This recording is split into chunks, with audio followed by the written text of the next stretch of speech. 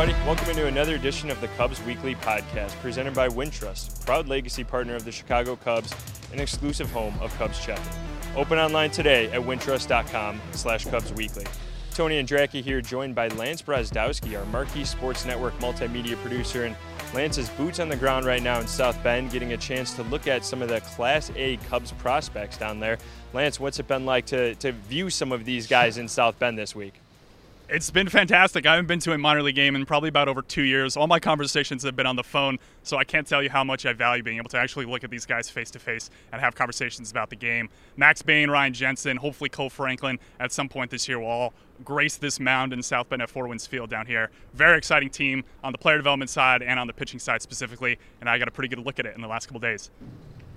Yeah, and I know you talked as well with the player development coach, George Thanopoulos, and we'll get into more in depth a little bit later on, but Lance, just a little bit initially here, what were your takeaways from talking with George, and just how cool was that to be able to talk to one of the guys that's behind the scenes helping these guys develop to get to the big leagues here? Yeah, no, it was a great conversation. It ran about 30 minutes, which I have to say is probably one of the longest conversations I've had with a coach in a very long time. But he's an extremely intelligent individual, comes from Elite Baseball, which is a third-party training facility out in Newport Beach, California. Really good perspective of the game, very good blend of being able to communicate and develop relationships with players, but also understands all the intricacies of pitch design and a variety of other topics that are integral to progressing talents like Max Bain and Ryan Jensen. So our conversation was fantastic, and I'm excited to kind of talk more about it. Sounds good. All right. Well, first up, let's actually hear from the Cubs VP of Scouting, Dan Kantrovitz. Cubs had their draft this week, and Dan hopped on to shed a little light behind the scenes on how it came to fruition for the Cubs and how all 20 picks played out in his assessment. So let's hear from Dan real quick. All right. We're joined now by Dan Kantrovitz, the Cubs VP of Scouting. And Dan, this draft I know was very different than last year's draft. You guys were able to be in the draft room and have a lot of people there. The COVID restrictions last year was very different. 5 rounds last year versus 20 this year. Can you just take us through the process leading up to the draft? What is the draft prep like in the months and then kind of in the week before the draft?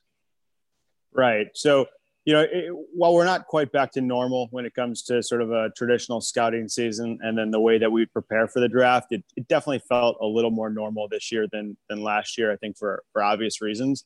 But the one difference this year was that, we had this extra month, where most of the seasons had ended. And so, it comprised of us working out players, of us doing interviews, and then the Major League Baseball Combine, which was the last week before we actually brought our scouts into Chicago. So, while it resembled a traditional scouting season in some ways, there were still some added wrinkles in this last month that, where we had to interpret some data that maybe we weren't totally used to. And we're just able to get a little more thorough look at some players, via workouts and the combine. But then prior to the draft, 5 days before the start of it, we had all of our scouts come into Chicago.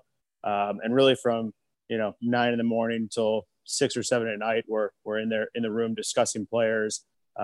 Each day was, whether it was right-handed pitchers or shortstops, and we'd go around the room, and every scout that saw the player would kind of weigh in on them, and then we'd make comparisons, to other players.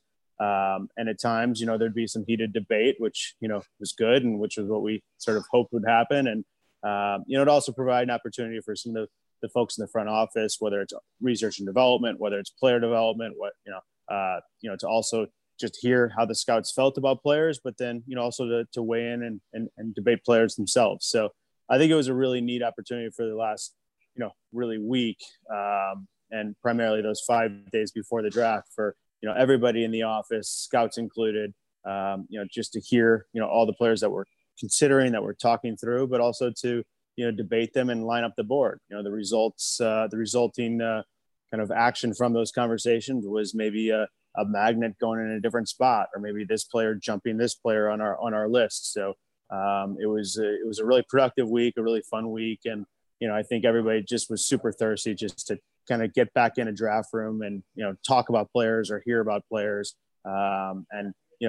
So from that standpoint, even though there was kind of those added wrinkles this last month in terms of, just new data in the combine, once we got into that draft room, it started to feel real and more like normal, and kind of more how this process is supposed to feel. Yeah, so that's what I was going to kind of follow up on. Like you said, the heated debates and everything. How important was that to get that in person and get the interaction with everybody all in the same room versus like Zoom or Teams calls? Because it would probably, I imagine, be quite a bit difficult last year to try to have those debates and instead of talking over each other. Like, how important was it to get back in person, face to face? I mean, for me, I think it's critical. I think it's a process that it's a tried and true process over time that we've tweaked, that we've gotten to a point where we feel like we know sort of the best way to do it in terms of eventually ranking players. And, to not be able to do that, last year, I think that was a big loss, for everybody.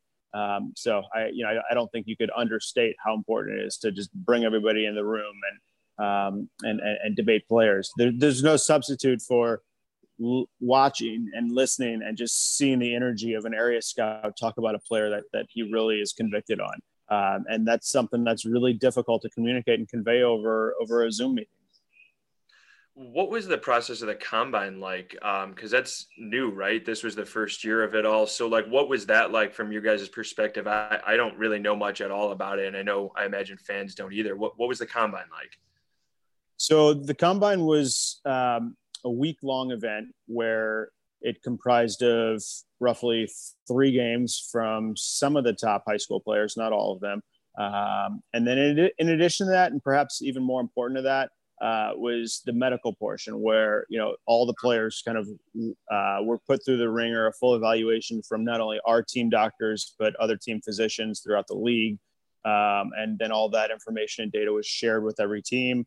They started to do some diagnostic testing on sort of the agility side, on kind of which would fall into the high performance umbrella, as far as things that, Corey Kennedy and Adam Beard have studied and are more familiar with than we are. But so there was the medical part, there was the strength and conditioning / agility part, and then that evaluative component, where they actually put players on the field in the game.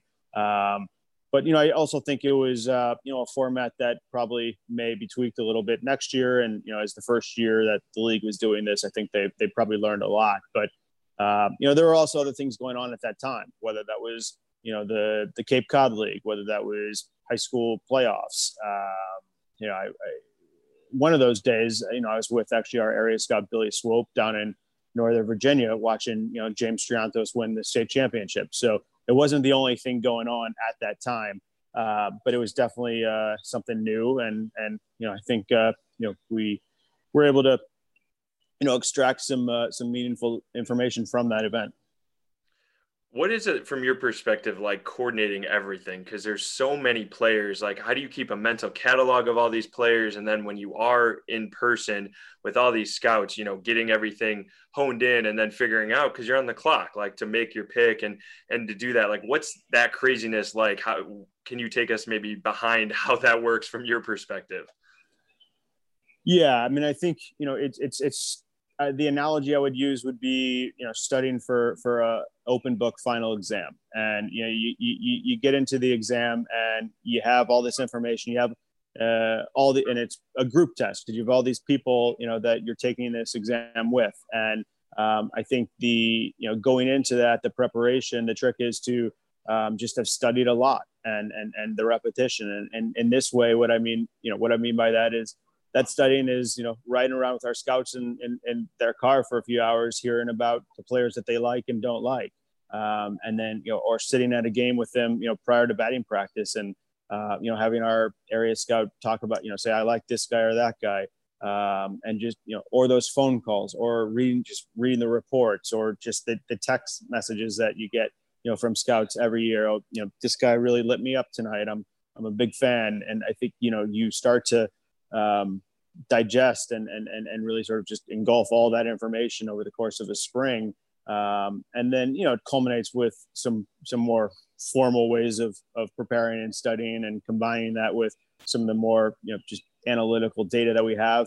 But ultimately it ends up just being, I think you just have to immerse yourself in it all spring, all year. And then once you get to the draft, those draft meetings, hopefully every name is, on that board you're familiar with who likes them and who doesn't like them, and what stands out, about these players. So I think it ends up being, just a really analogous to, an open book test, and whoever, puts the most time into studying and, has spent the most time out in the field watching players, I think ends up probably, doing the best in the draft. So then how did the open book test go overall? Like, how would you assess it for the Cubs in 2021 this year? Yeah, we're happy about it. We're beyond happy about it, but, I think, we're probably not going to get final grades for some time on it. So I think that's still TBD, but initial results, we couldn't be more thrilled. What was the biggest surprise to you from the draft, whether it was, the way it played out? Because you mentioned too, like, you guys picking at 21, you're at the mercy of the 20 teams ahead of you that have to pick. So just overall how it played out for the league, or how it played out for you guys, what was kind of the biggest surprise for you? I think thinking back on it, I think the way that the players went off the board, I don't know if it was surprising, but I think there was certainly a pattern of teams looking at, just getting better at managing their pools. I think when you look at what pool, like our pool, for example, was, was just south of 7 million. I mean, some teams had twice that. And I think what you were seeing was teams doing a really good job, at least, kind of from our perspective of managing their pool and trying to, figure out when to go over in that pool in certain spots of the draft, when to go over, and just making really efficient use of that number. And, we tried to do the same, but it looked like, from, just being in there and now looking at some of the results that, there were quite a few teams that did a really good job in that way. So I think that might be the, I don't know if it's a change from past years, but it's just something that, I think we're observing, and maybe the data will support that in a few years. But it does seem that, teams are getting really smart at how they're just allocating their pool and the different strategies that they're employing. We get a chance to talk to Jordan Wicks shortly after you guys drafted him in the first round. And I know one of the things you said too that stood out was the mental component and how he broke down what he's best at, what his strengths are, how he utilizes his repertoire and stuff. And I mean, yeah, that whole kind of mental component, the intangibles, really stood out to me too when we were talking to him. He was just a very, smart, intelligent guy and good speaker and all that. Like, but when you do talk to these guys and get a chance to either talk to them in person or via Zoom or whatever, how is it that you prioritize the intangible aspect, the mental stuff that may set them apart? Yeah, it's no doubt is it important, and it's part of the calculus when we're adding everything up about a player and trying to figure out, what makes this guy tick, how resilient is he going to be, how's he going to fit in a big league clubhouse, how's he going to react to adversity, how's he going to be able to make adjustments. But the reality is you don't really know that until after you pick a player. I think you can have, your best guess and a good feel for that. In the case of Jordan, our area scout Ty Nichols did a, excellent job of getting a feel for that. And, from day one, he was convicted that, Jordan has the type of makeup that we're looking for. And then I think we got some follow-up information on that, at the combine, in terms of just having Jordan be able to break down his repertoire, understand it, and just the intent that he has, and that he's not out there just sort of throwing. I think that really gave us the added confidence that Jordan has what it takes. But the more that I've gotten to know him, since the draft, and just it's we're only getting more excited in his case. And I think that's not always the case. Sometimes you draft a player and you have a certain feel about who he is as a person and his makeup, and maybe you get some mixed messages after the draft and have some doubts. But that's not the case with Jordan. I mean, he's kind of exceeded everything that we thought about him since we drafted him, and it's I'm getting more excited about him every time I learn something new about him. When you only have maybe one or multiple conversation with guys and you want to try to figure out their character and the intangibles you said, what is it that you look for in some of those guys, and just maybe a brief conversation that you or the scouts are able to have with them pre-draft? Yeah, it's so difficult to find players that have overcome true adversity on the field, because the subset of guys that we're looking at up top, have been successful most of their careers. And so, especially when you're talking about a high school kid, and these kids put up now, some historic numbers, and but the reality is they all should be performing really well at that level. So it's difficult to to talk to a player that's had, especially a younger player that's had real adversity on the field and had to sort of fight through that. But that's the number one thing that we're looking for, because once they get into professional baseball, they're going to have adversity, whether it's right away and just, not, playing up to the competition immediately, or whether that's, sometime down the road with an injury and having to just, fight through that. So I think trying to really put our finger on, when a player has experienced that adversity and if and how he overcame it, is one of the most important, if not the most important thing that we're looking for when we're assessing makeup of a player. You mentioned James Triancos too, the second round pick. With a guy like that who is in high school, dominated competition, like you said, but was a two-way player, how do you take that into account too in terms of drafting? And we obviously have seen what Shohei Ohtani does. I know he's a unicorn here, but like just in general, like is there a thought, is dreaming that, hey, this guy could be that moving forward, or putting him in a box like you drafted James as a third baseman now? How does that process go through? Yeah, it's a really good question because, one thing you want to ask yourself when you're looking at a player in person is, okay, what am I missing? And, I'm constantly asking myself that over and over again when I'm at the field. Okay, what am I missing about this guy? Where could I be wrong? And one of the things that popped in my mind with James is, well, this guy's a really good pitcher. That I ended up seeing him twice on the mound, which was not by design, because my preference was to see him defensively so I could get a better chance to evaluate that. But it just probably speaks to sort of how good of an all-around player he is, that his coach, and that James, for that matter, consistently wanted to be out there on the mound when it counted. But to your question, I think ask myself, well, how good of a pitcher is he? And, I think he, clearly we like his bat better than his arm, but, that's one of the questions that I think came up, and ultimately where we landed on sort of on that front was that, his bat is a potential impact bat. And, I think we certainly prefer him as a position player. But, that was one of the things that I think came up. And then, in addition to that, it's just, it was difficult to actually see him play the field. It was a limited college or high school baseball season for him. But I think looking back on it, we had scout coverage at maybe every single game James played this year, which is pretty difficult when you're looking at a high school prospect, especially one that, kind of where his season was as late as James's was in the season. But, one of the things that in James's case in particular that really helped our evaluation was a workout that we had with him at our Myrtle Beach facility.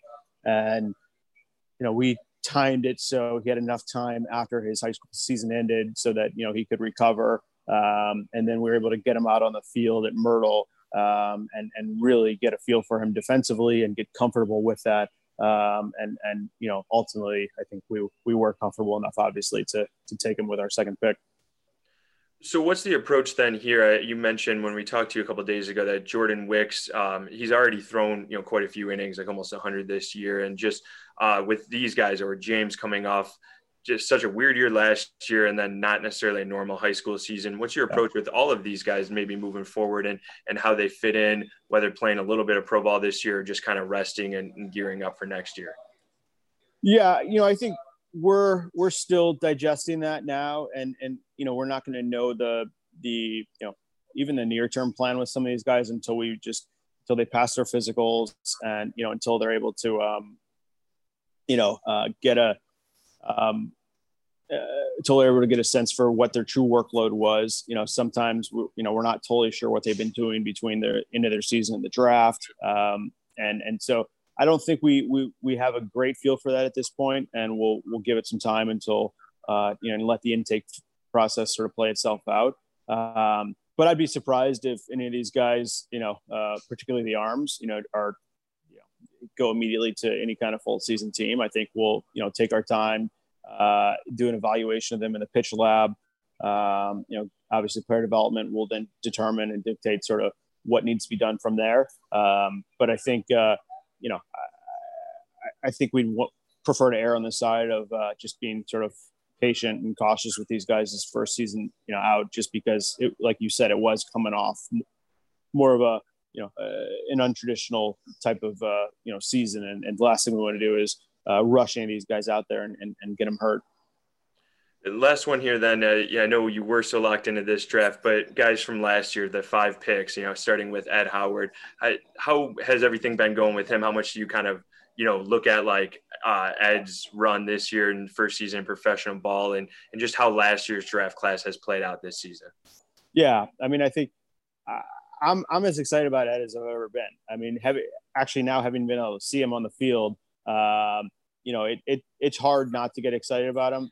Clearly he's still adjusting to the level of the league. And I think from an offensive standpoint, it's totally to be expected and totally understandable. You go from essentially playing, your junior season and, of high school in Chicago to then your next level of competition is in, full season A ball.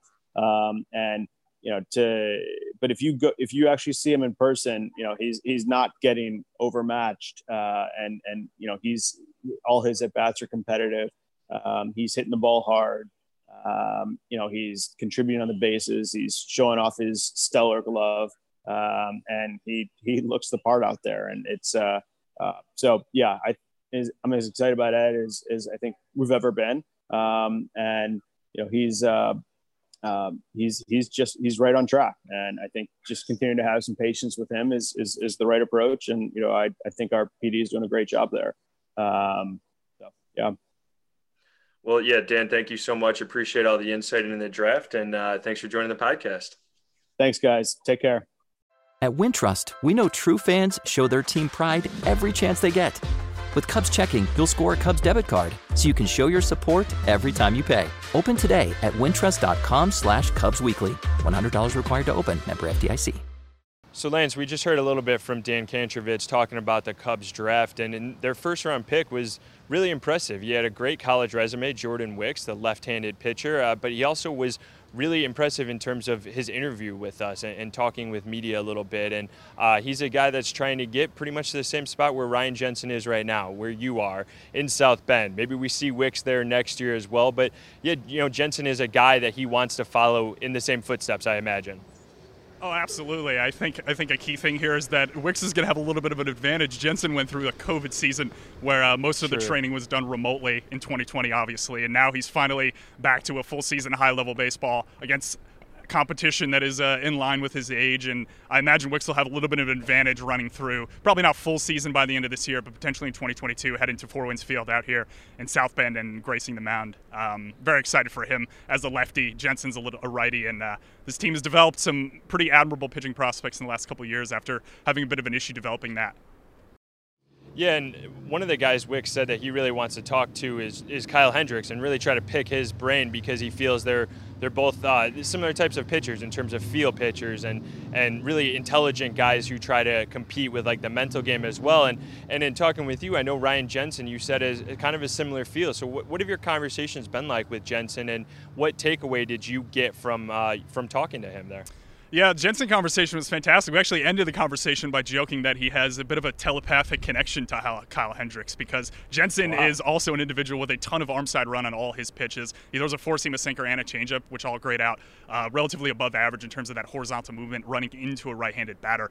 That's an extremely important part of his repertoire. I know in the current age of baseball, you have a ton of guys throwing high vertical four-seamers. We get that rise up in the zone that drops less than a hitter expects, but Jensen is kind of the opposite. He's kind of the antithesis of that with everything running in on a right-handed hitter, and that's a big part of his game. He's like the exit velocity limiter, and he generates a lot of ground balls. Don't expect to see K9s above 11 or 12, but to him, I don't think that matters too much because he's got his job done for the most part, and that's the biggest thing for any of these prospects down here. Yeah, absolutely. I mean, what has that process been like really with him in terms of, like you said, getting the job done, but also focusing on the development aspect where they can't necessarily get caught up in results because they're obviously focusing on development, working their pitches or their repertoires or how they attack hitters, and the results shouldn't say don't matter, but obviously don't matter as much as they do here in the big leagues. Yeah, a great example of that is early in the season, Ryan Jensen only threw one breaking ball in a start. So if you look at his aggregate pitch distribution from this season in 2021, it's heavily skewed towards fastball. So one of the first questions I asked him was, hey man, you're pretty high on fastball usage and not many guys at the major leagues are throwing past fastballs above the rate that you are. How do you view that developmentally? And he's like, well, listen, I threw a start earlier in the year where I only threw one breaking ball. And that's kind of the player development trajectory for him.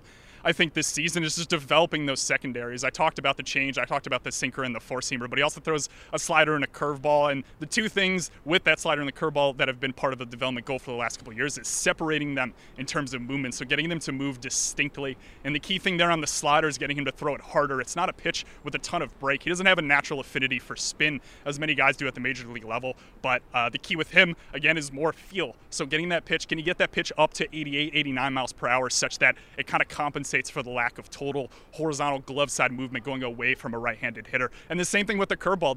Development action on that has just been getting more vertical break, similar to what Kyle Hendricks did with his curveball over the last couple of years, getting that pitch to drop more, allowing it to have more aggregate movement and be more effective in generating both ground balls and generating swing and miss. So towards the end of the year, I asked him, like, what is your distribution of pitches going to be? And I didn't want to exactly give away what he told me, but the idea for him is to try to get all those secondaries above 10% or so, where they actually become a legitimate secondary pitch for him, as opposed to being in kind of that 5 to 8% window where guys could, as a hitter, you could kind of almost forget about it as an offering. But Jensen's a fascinating individual, really fun to talk to. He also golfs with Cole Franklin and Brendan Davis, so it sounds like you might need to head out there and join it and make it a foursome sometime in Arizona, Tony.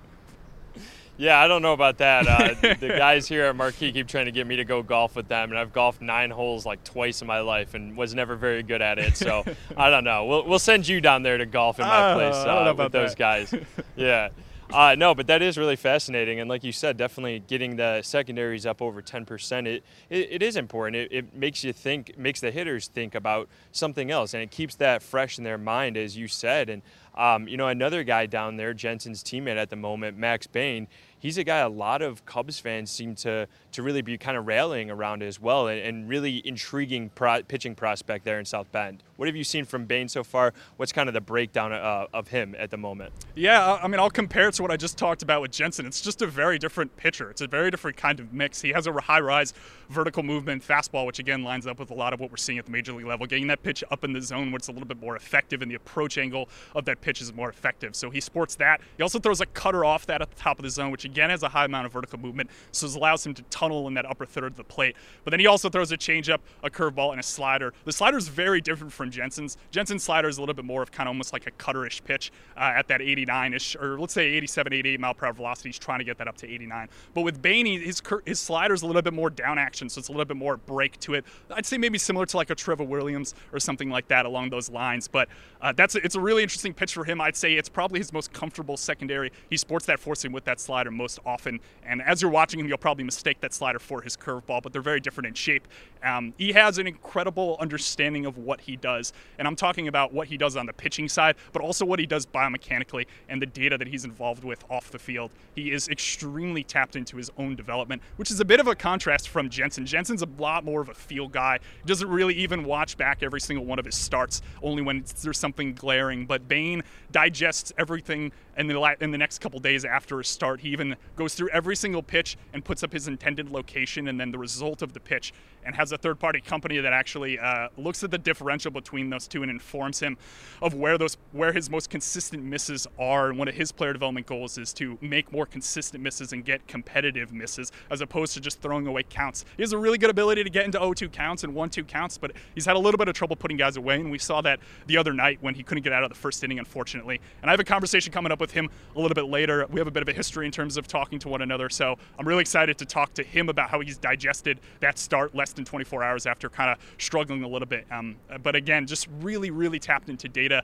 I was talking to George Thanopoulos, the player development coach down here, as we kind of alluded to, and George told me that he actually thinks Max can teach the coaches some things. And I doubt you're going to hear that about many players below the age of 26, 27 years old. You might hear that about the professor and Kyle Hendricks, but with a guy like Bane who's still at this level of his development in affiliated ball, it's a surprising note to hear from a player development coach that's so tapped in to pitch design and analytics. Yeah, for sure. And Thanopoulos also has just a really interesting role in helping these guys develop. So in talking with George, I guess what did you kind of glean from that conversation in terms of how he helps guys that are so different? With Jensen's a feel guy, as you said, and Bane is a lot more analytical and could even teach some of the analytical coaches and stuff like that. How does he work with those guys to help each of them on their developmental path? Yeah, the key to that, I think, is relationships. You have to understand how the pitcher ingests information. So a guy like Bane is going to understand when he's on the mound and say he has a Rapsodo setup, which is a small little black box you might see in between home plate and the mound that gives real-time feedback of pitch movement and pitch information. It allows guys to really kind of immediately see what their offerings are doing in comparison to what they should be doing. But with Bane, that's a really key point. He loves that. He needs that. And communicating something along the analytics space from a guy like George to Bane is going to click with him a lot easier than it's going to click with a guy like Jensen, who literally told me he does not consider himself a big Rapsodo guy, so to speak, which isn't an issue. It creates a really complex problem for player development coaches like George, where you have to be able to communicate to two very different players. And it's a big thing because he works for Elite Baseball out in Newport, California, and a lot of those guys take the initiative to come to that facility. So they go into that facility knowing that they want to change either their sequencing of how they move on the mound or how they want to design a specific pitch. But when you come to an organization like the Cubs, they've drafted a lot of these guys, and you can't guarantee that every single guy here is going to have a strong feeling about wanting to see their pitch movement after every start. So the reality is, like, you really have to separate and understand how those guys digest information and then come up with a way that's really effective to be able to communicate what's going on. And like I said, like, Bane's going to understand when you're telling him that the axis on his pitch is falling, which may be limiting how much vertical movement that pitch is getting and how much carry that's getting. But with a guy like Jensen, he's not really going to understand that. So I think the approach is to almost cue him differently. It's similar to how a strength and conditioning coach would cue someone in a squat. Cue someone like Jensen with the idea of trying to achieve what you're trying to achieve on the data side without explicitly telling him, we want your fastball to run another 2 inches. What they might talk to him about, and what I talked to Jensen about, was driving through the ball, staying on the inner part of the ball, which allows him to get as much run as possible. So almost taking that data, coming up with a cue, and then applying it to the player in a way that they'll actually understand it, I think is a huge part of this. And with all this, too, I mean, everybody, we talked about it a bit before, they're coming off COVID seasons, right? A lot of these guys didn't pitch last year in live games. They threw a lot of innings in, bullpens or live BPs against their teammates, but nothing in actual competition. So in talking with Jensen and Thanopoulos, I know you're talking to Max a little bit later as well, but just how are they working through that? Like, from George's perspective, how does he maximize the amount of throws and limits the amount of throws that these guys have with the analytics? And then a guy like Jensen and pitchers like him and Bane, how do they make the most of their time in between, keeping them fresh, making sure that their workload isn't too advanced this year, when last year was in some ways a lost season in terms of workload? Yeah, I think that comes back to what I was talking about with Bane, where he's super tapped into the data side, and he has a third-party facility outside of the team that he works with in a really strong capacity, and I'd argue almost probably teaches that to some extent. But he's a very different individual, so I imagine when I talk to Bane, I'm going to hear that he didn't see this as a problem at all. He probably almost saw it as an advantage to some extent, being able to literally focus in on, say, increasing velocity, having a very targeted goal without the pressure of having to go out there every day on the mound and perform. So I think that actually might have been a benefit to him. But a guy like Jensen, it's a bit of an interesting conundrum, because if he's not a Rapsodo guy, maybe he doesn't have the best understanding of what he's doing in the offseason. But I would argue that Jensen has enough feel to be able to kind of overcome that to some extent. And the other thing, as I mentioned, as I talked to with George, like, Jensen has hit every single one of his player development goals, whether that be the slider shape or whether that be the curveball shape. So it's a bit of like a hands-off approach you almost want to take with a guy like that, because he's been so successful at every level that there's no real need to kind of inundate him with a lot of stats and a lot of data and everything that could potentially complicate what happens in his head when he steps between the lines, and you don't have that real-time feedback of data to some extent. Yeah, so Lance, last one from me then is what are your development goals, when you're down in South Bend, and are they hooking you up? Are they you getting to throw in front of the Rapsodo and try to develop the shape of your slider at all coming up? Yeah, I'm hoping to improve the hip to shoulder separation a little bit, actually. I don't know about my mobility. Right hip's a little bit tight, so I got to be careful with that. I don't even want to give you the velocity number that you'd probably see if I got on the mound. It would probably be below 60 miles per hour, but no, I hope it's above that. I really hope it's above that, or my childhood baseball days have gone for nothing. But yeah, we'll see. Maybe link me up on the Rapsodo here in a bit, and we'll see how I do. Sounds good. Well, I know we need to get Cole Wright out there for sure, because he still insists he can throw 90. I think we need to put him to the test. So at some point we'll definitely throw him out there. But Lance, thanks for all the knowledge. Appreciate it. Have fun in South Bend. Thank you, Tony. All right, that'll do it for this week's edition of the Cubs Weekly Podcast presented by Wintrust. That was Lance Brazdowski breaking down the South Bend Arms, and Dan Kantrovitz, the Cubs VP of Scouting, talking about the 2021 draft. We'll have a lot more Cubs prospect content at MarqueeSportsNetwork.com, as well as our app. Thanks as always for listening and watching. See you guys next week.